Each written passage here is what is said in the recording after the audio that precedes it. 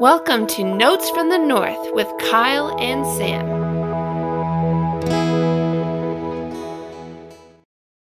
Welcome back to Notes from the North, your go-to Minnesota Vikings podcast. Before we get started, we want to offer our thanks to Purple PTSD and Vikings Territory for giving us a chance to post our podcast there. Be sure to go check out the great Vikings coverage over at purpleptsd.com and Vikings Territory. And Kyle and Sam back again to talk about another win. Yep. An exciting win. Very interesting atmosphere too. I don't know. It was fun to see just a little bit of a different type of game. Obviously the game being played over in London. It was a neat game to watch.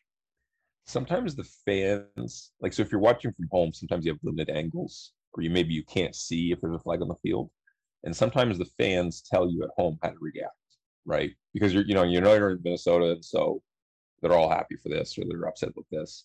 But I found it harder in this game in that you have a mix of games, right? It's kind of like a neutral site, even though it's a New Orleans home game. So there's a couple moments where it seemed like there was cheering, but there also wasn't like a full or some, maybe disgruntled fans. And so like Sam was saying, I would love to go to one. We don't live in London, but if we ever happen to be there and get the chance to go, I think it'd be an awful lot of fun. Oh, it would be a lot of fun. I don't maybe plan a vacation around probably not. Yeah, probably not. Right, a trip, it felt neat to see just different fans of the teams there, or at least wearing gear. And I know you see just a bunch of random people. I know someone I think got a Bears thing on. Someone had a Mark Sanchez jersey, which I know they threw to in the booth. I love that. That's great. There's a whole lot of discussion we could have about that, but I think let's talk about the game. And sure. Interesting game. I think from my perspective, would say this is the second best performance they've had this season. That's an interesting point. I think maybe it's debatable. I think that there was better. It felt like things went better than they did last week against the Lions, but there still certainly is some room for improvement here. And so I want to maybe start with the offense and talk about that. What did you see from this offense that maybe was better than the last couple weeks? I think in particular, because I think at this point it feels like the Green Bay game is the standard that you're hoping that they can reach. That was the best performance. I think there's no question about it. Yeah, right. So it's consecutive weeks of 28 points, which is the most they've scored. 23, 7 points against the Eagles, and then 28-28 these past 2 weeks. And so, but obviously how you get to those points matters. Just because I agree with Sam, the best offensive performance was week 1, and they only had 23 points. And I think it stalled out at 23 just because they didn't need too many more, right? And it's also worth kind of noting this week, 15 of those points came off of Greg Joseph's boot, right? He kicked 5 field goals. So the offense clearly could move the ball up and down the field, but actually finishing was a little bit more of an issue. Obviously, we feel good about Justin Jefferson having that game that he did. 10 catches, 147 yards, 14.7 yards per catch average. He had some easy math there. And then he had the rushing touchdown. So he was involved in all kinds of ways. And it was really kind of encouraging to see him look like himself again, especially against Marshawn Lattimore, who is he's an excellent corner, right? And it wouldn't have been shocking to see him maybe kind of make life a little bit more challenging for Jefferson, but I thought that Jefferson clearly won that matchup. And if it were not for a poor throw from Cousins, there would have been that passing touchdown to Jefferson. Jefferson won that route. It was, the ball was behind him. It would have been 11 catches, over 150 yards and the score, and then the rushing touchdown as well. This was Jefferson played well, right? But even more encouraging, I thought that opening drive, I just thought was just friggin' brilliant. You know what I mean? You think of there was the target to KJ Osborne that sailed high, and then of course they hit him in the end zone and that got called back. But Osborne's featured a little bit. Irv Smith Jr. caught a ball. Dalvin Cook ran a little bit. Alexander Madison ended up scoring a touchdown. Jefferson got the ball a couple times, including on the very first play for the offense. I think Adam Thielen had a catch. So you think about how we've been talking about and balancing this offense, somehow integrating all the playmakers. That opening drive did it, right? All three of your big wide receivers, your big tight end, your two top running backs. I just thought it was such an excellent opening drive. And based off of that, it wouldn't have been shocking to see them have a dominant day, just because it was just the opening script was so friggin' good, was so good.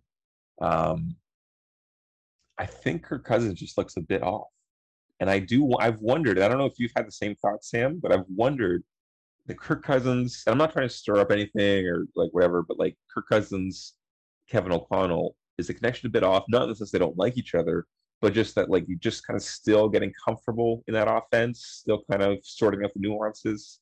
I don't know. Did you have any thoughts on that?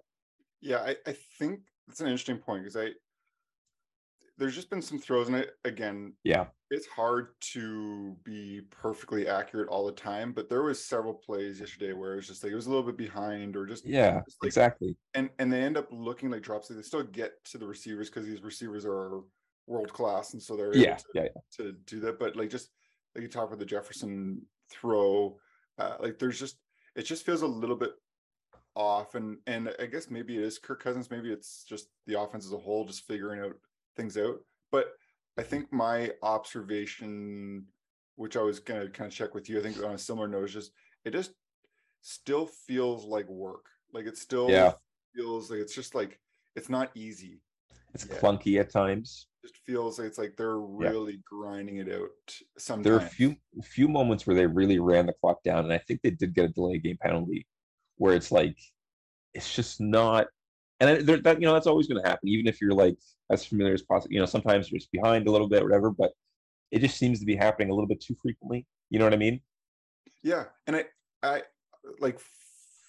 still view that as like a reason for optimism in some ways. Of like, okay, 3-1, they're still figuring it out. It's week 4, they're still getting things there, and they're playing well. And there's been some quotes, and again, every team can come out and say like, well, we'll just wait till you see us at our best, or like, right. So like, it's like, okay, well, whatever, like show us, like do it. Yeah, exactly. Yeah. But it does still feel like, you know what, this team does have another year to go, and maybe it is Cousins. Maybe he is the person that allows them to have. I could see how he could maybe be the person that you put that on a little bit. Not saying that it's 100% Kirk Cousins' fault or anything, but it does feel like just the offense as a whole. You see flashes. It's like, you know what, this is the team. Like you said, the opening script there. Even there's some other drives later in the game where it's like, okay, like this team can do it. And I think there is a relatively high level of confidence in this team and in this offense, but it still feels a little bit clunky, a little bit hard to do. And I think, I know we were talking a little bit before we started here today about some of the penalties that went in the Vikings' favor in the fourth quarter. Right. And I think the Vikings certainly got away with a couple calls that went in their favor that I think if you would say the roles were reversed, you would be quite disappointed about those calls happening. They worked out. They were very, very helpful for this Vikings team on a drive that was hard to get going, it felt at times. Yes, but you're talking about at the end there, and we were looking at the game book, Sam and I, and the Vikings, 5 of their first downs yesterday came by penalty, right? As opposed to New Orleans, who had 0 first downs as a result of penalties. Some of that, I mean, you can blame the refs.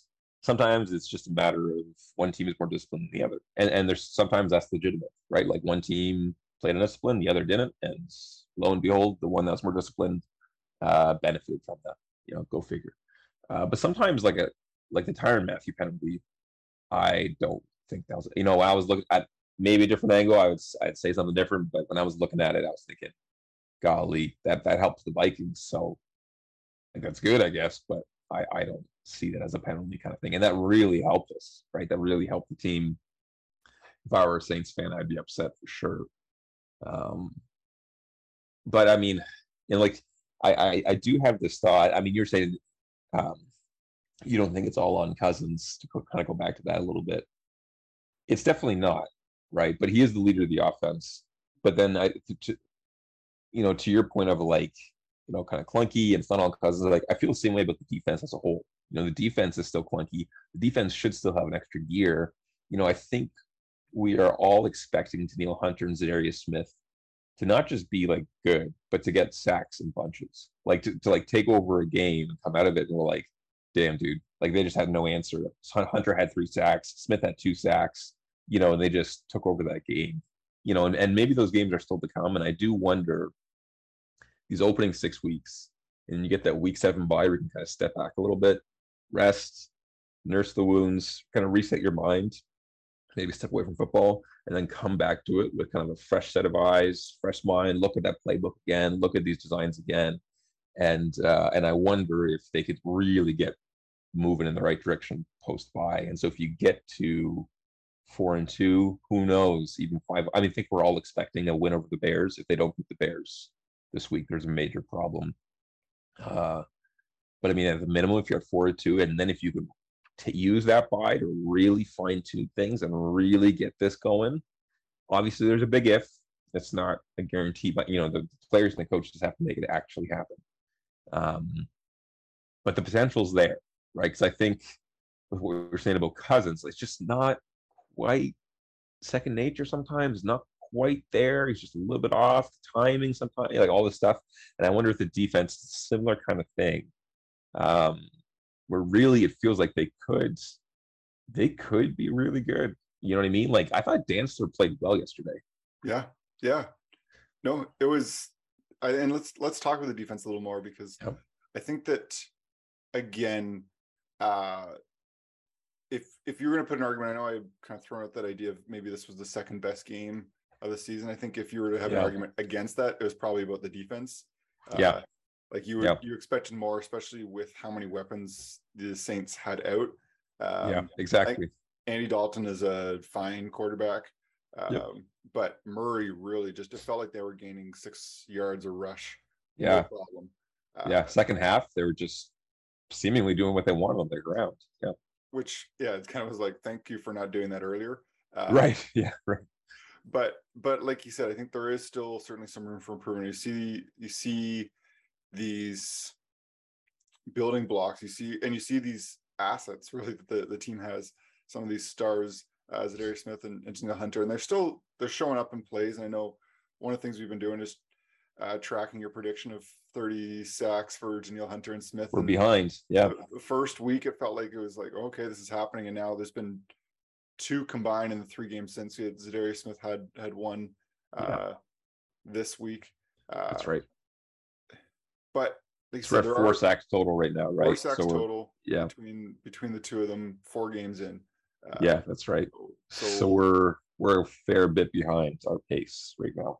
Yeah. So and the Bears and their offensive line, they could really. I think there's Justin Fields. There could be. Who knows? Yeah. 5-6 sack game could really help the prediction. I was gonna say you get a couple each there, and you're well on your way back on track. Right. Right. But I think, again, this was a game that the team needed to win, and they ended up coming up big. That's right. In the end, and that's I think we've been talking about that a little bit, just about, you look at overall defensive numbers, maybe you're disappointed about the field, but really these games come down to a couple plays.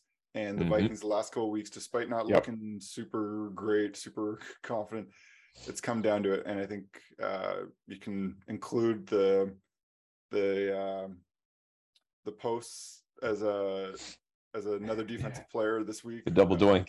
They got their own version of the double doink. I didn't realize until they showed the replay like how close exactly. I thought it actually hit the bottom. Me too. Me too. But Yeah. it's amazing to me how a ball with so much like it speaks to the nature of how a football is designed, I think, in terms of like the way that went. Because it's amazing just for it to bounce out like that, because it was super, super close. But in the end of the day, they got it. And and really 2 straight weeks, we were just saying Cousins was a touch off, but 2 straight weeks of game-winning drives for Cousins. Yeah. So you give the dude credit for that, certainly. Absolutely. And I think fair to say maybe it was closer than it needed to be with like if Joseph if hits that PAT right on the Jefferson run, like I mean, we're sitting there, my wife and I are saying, of course there's a Vikings miss PAT, and then the opposition's kicker drills a 60, right? And then we took the lead again. We're like, oh, okay, I know. And then it's like, of course, the 61-yarder, they're going to drill this too. But thank God it didn't go in. So yeah, well, overall, I think the game with maybe certainly some positives, some room for improvement there. Any final observations just on what happened, or maybe at this point what you're looking forward to against the Bears next week? I know you mentioned just like that offensive line and hope for them to really take advantage of that. I would really hope to see is a dominant defensive effort, and a strong sense of urgency on the field to put together a dominant win. To walk out of that game with a 31-3 win. You know what I mean? We're just like all 3 phases, and just Chicago had no ability to move the ball because that defense was just flying around. They just had things figured out. They were playing fast and loose. That's really what I want to see from the defense. Not like the game's wearing on and they just kind of look anemic, just kind of like not really moving well, and then picking up 4, 5, 6, 7, 8, 9 yards in these runs. You're thinking, what's going on? And sometimes the coverage is soft. You're thinking, what are they doing? I want them to play. Like, I understand this, too high a look, and a lot of times you leave the flats open, but I want them to play fast and aggressive within that, flowing the ball, within that structure, getting multiple guys to the ball, trying to force a turnover if at all possible, and kind of and seeing from there more sacks, more turnovers, more of those impact plays, rather than sometimes the defense feels like they're just hanging on, which there's too much talent to just be hanging on. They could be significantly better than that. Absolutely. The potential's there. I think you see different players stepping up all the time, like throughout this team. I think it's been encouraging to see. Like you mentioned Dantzler, and Metellus has played well. He has. Hard to see Scene go down. That's tough. It's Frigg. It's hard. I think, especially considering the history of not having a whole lot of performance from your draft class in the rookie season. I think there was some hope that maybe Andrew Booth Jr. and Lewis Scene would do some stuff, and it's just injuries have not allowed for that to happen, which is really hard. But I think that there's still some good skill there, and it feels like the hope is that it will just continue to get better and better. So looking forward to the Bears. It would not to get ahead of ourselves or anything, but to be able to pull off 3 wins against division rivals is huge. Like to go 3-0 would be massive. And so a Bears win would really help this, and who knows what this Dolphins team is going to look like in week 6, but looking forward to what's going to happen here. So it'll be fun to watch Bears game, and like you said, hopefully a really convincing win. Exactly. So let's wrap it up there with the Vikings talk. I know we did preview last week that we were going to do a little bit of a prediction for our hockey, and I know we haven't done a whole lot of. I forgot about that. All right, let's do it. I'm all over it. 15 minutes ago, so we're equally prepared. All right. But I know we do a little bit of Minnesota Wild talk. Really feels like they're in a good spot as the season goes on. I think there's some hope about. I think the biggest question, maybe I should say, is around Marco Rossi and what his role looks like right Sure. now, and where it sounds like it's kind of not about if he makes the lineup, but where they put him in the lineup, and that Sure. I think the Minnesota Wild, they have good centers, not great centers, and it's kind of interesting. It feels like in some ways they're interchangeable in terms of who you could put throughout the lineup, and so he being a real highly regarded prospect, will be interesting to see where they put him. But Kyle and I traditionally, and it's hard to say traditionally because we've only been doing this for a couple of years, and I think this actually would be only the second time we've done this, where Right. before the season starts, we do give a little bit of a prediction of who our Eastern Conference and Western Conference teams will be, Right. And who will eventually win the Stanley Cup. So I know it looks like maybe Kyle's frantically pulling up some kind of man. article to help guide his No, I'm looking at the conferences. I'm looking at the teams, making sure I don't pull off the boneheaded mistake of picking two teams in the same conference. That would certainly not look good on us. It would not. No, definitely not. So maybe if you want me to go first, I can. Yeah, because I just figured like if I went first, you'd probably piggyback off my answers. I've done so much better than you in this. You know, you just keep picking the Leafs. I keep picking the winners. You know, that whole thing. You did, I think, pick Tampa to come out of the East last year. Man, last year I picked. Or you picked Washington at one point. I don't know. I can't remember. I just picked Washington. Yowzers. But going into the playoffs, I picked the Rangers and the Avalanche. And the Rangers conference finals, they fell short, but the Avalanche won the cup. And the year before that, I picked Lightning Cup. So I feel like at least heading into the playoffs, I've had some okay predictions here. Yeah, we always will get a chance to come back to this, but let's pick. Yeah. We'll with no games played so far. That's right. Western Conference, Eastern Conference team, and then you can throw in maybe just your fan wild card pick, and I know do that. So are you ready to go? Yeah, I'm ready to roll, man. Let's do this thing. So Eastern Conference team, who do you got? Eastern Conference team, I think after years of kind of being close but not quite getting there, I think it's finally time for the Hurricanes to kind of get there and represent their conference for the Stanley Cup. Man, I really should have gone first because that was the team I was going to pick too. Yeah, he says that now, but yeah, he picks the Leafs every friggin' time. I do actually. Well, I'm saving my Leafs for the fan pick. That's why I threw it in there because it's like, well, you know what? No, because all right, here we go. Yeah. I'm choosing the Leafs. Of course, The goaltending is going to come together. Matt Murray and Ilya Samsonov will be the best tandem in the league, and I don't need a fan. I don't need a fan pick to hide behind. That's all right. Do what you want to do. This is the year. I've never said it before. I'll say it this year. This is the year. So that's the Eastern Conference. Western Conference. Who do you got? The Western Conference, at least as far as I can tell, doesn't look as impressive as the Eastern Conference. And so it's a touch harder. I don't want to say Colorado, even though I think they are the clear favorite, right? Defending champs, and they still have a loaded roster, absolutely loaded. I'm instead going to say the Calgary Flames, even though they've had an awful lot of transition. I think it's still plausible they could do quite well. I have no faith in Edmonton. Don't want to pick the obvious. Avalanche and the Wilds certainly is possible, but I don't know if they're quite there yet. I just think the salary cap situation is so tricky to navigate for them. If they had that full amount of money, it could be quite different. But give me the Canes versus the Flames, Canes and Flames, and it's the Canes who are going to win it. That's my prediction.